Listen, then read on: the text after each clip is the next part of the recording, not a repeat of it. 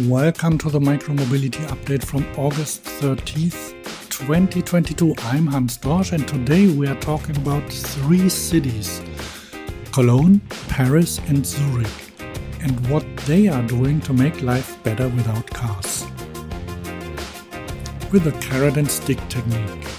This is what happened in the world of micromobility.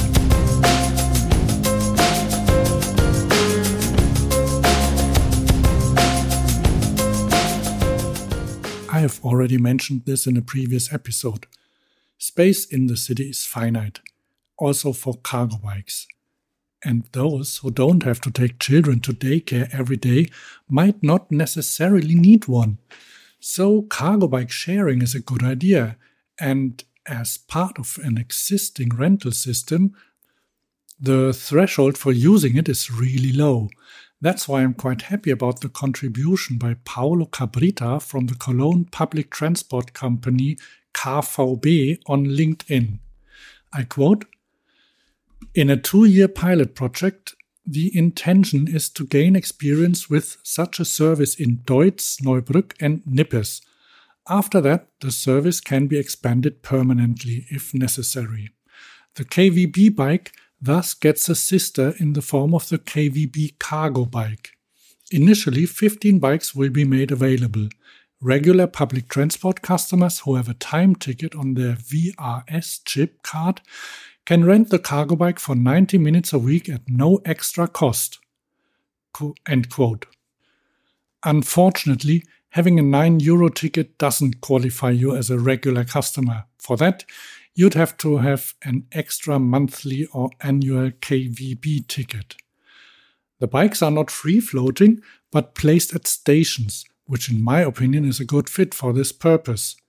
As for the test areas, although I've lived in Cologne for a long time, I'm not that familiar with the districts, or Veedel as they are known here. Of the 3 test areas, I only know 2 up to now.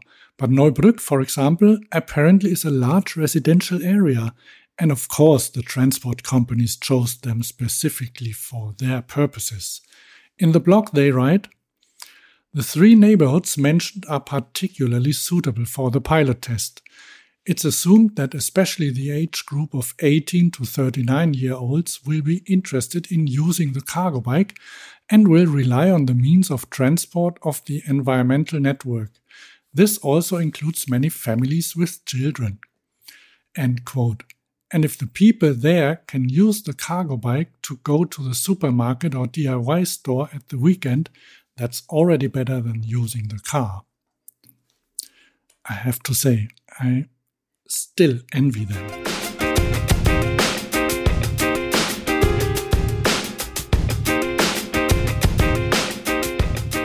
In Paris, motorbikes and scooters are very popular means of transport. And after the city has already done a lot to remove car traffic from the city, it has now turned its sight on scooters. From the 1st of September, anyone who wants to park their moto thermique on the street, that means their scooter with internal combustion engine, will have to pay for it. The mayor.eu writes, "The municipal website of Paris has announced that the city will continue with the next step of its grand parking reform by introducing paid parking for all motorized two-wheelers with combustion engine from 1st of September. The measure will thus not apply to electric-powered two-wheel devices in a bid to increase their popularity on the streets of the French capital." End quote. So if you want to park your electric scooter or motorbike outside your front door, you have to register with it at the city. In other places, it works differently. I quote again, "Residents will be able to park for free near their homes. However, when parking elsewhere in the city, they can do so free of charge until 8 p.m. in the evening. Visitors from out of town riding on e-scooters can also park for free until 8 p.m. End quote. It's called carrot and stick. Maybe there will be fewer scooters. In any case, there will be less engine noise and exhaust fumes. And those who don't want a scooter are even better off in France now. Last week, the new Plein Vélo was presented there. It provides up to 4,000 euros for people who scrap their car and buy an e-bike. Let me quote from the German MTB News. As reported by the Times, the full 4,000 euro bonus will be given to people in lower income brackets and low-emission urban areas. Wealthier two-wheeler switchers will get a reduced incentive to match their income level. Those who want to buy a new electric bike but are not yet ready to give up their polluting car can still receive a subsidy of up to 400 euros for doing so. End quote. And those who already don't have a car? Well, bummer. At least, according to the Times, the plan is not limited to a household, but everyone can use it. The Verge writes, the policy is modeled on a hugely successful program in Lithuania in which citizens qualify for a subsidy of up to 1,000 euro for the purchase of a new electric bike, scooter, moped, motorbike, or even public transportation credits after exchanging their old vehicle. End quote. Exchanging an old car for an e-bike? People in other countries would certainly consider doing that. After all, e-bikes are quite expensive. They often cost more than a cheap used car.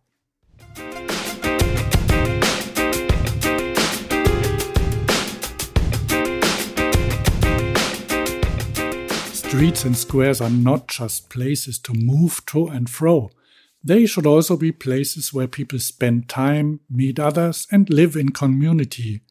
It helps when cities put up benches, for example. Because, and I'm not making a long story out of this now, you shouldn't have to pay for every opportunity to sit outside. Which brings me to the city of Zurich. They want to know where the population is sitting. I quote from Netzwoche. The city of Zurich is testing sensors developed by ETH Zurich in cooperation with the EWZ. The sensors are supposed to determine where, how long, and how often passers-by sit on the chairs in public places. They also measure temperature, humidity, and ambient noise. They go on. With 8 sensors each, the city wants to gain insight into where, how often, and how long the chairs on the squares are used, according to the city. Although the city's civil engineering office has numerous mobility data, for example on bicycle traffic, there's hardly any data on the behavior of the population in public spaces. End quote. And with this data, the city wants to plan public spaces better in the future and redesign public spaces. What I couldn't find is what kind of sensors are being used. How are they measuring when a person sits on a chair? Maybe via movement and sounds. Microphones are definitely in there, but privacy is taken care of. I quote again. According to Mantweiler, no personal data will be collected for the project. The sensors are not able to record conversations, for example, but only measure the noise level. End quote. The data from the sensors is transmitted to the servers via low-range Wi-Fi, by the way. So from now on, street furniture is also part of the IoT.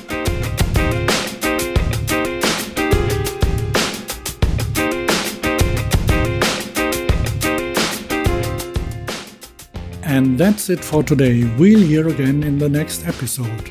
Once again, as a reminder, like and subscribe. Give the podcast 5 stars on Apple Podcasts and Spotify. And if you haven't already, subscribe so that the next episode automatically lands in your inbox.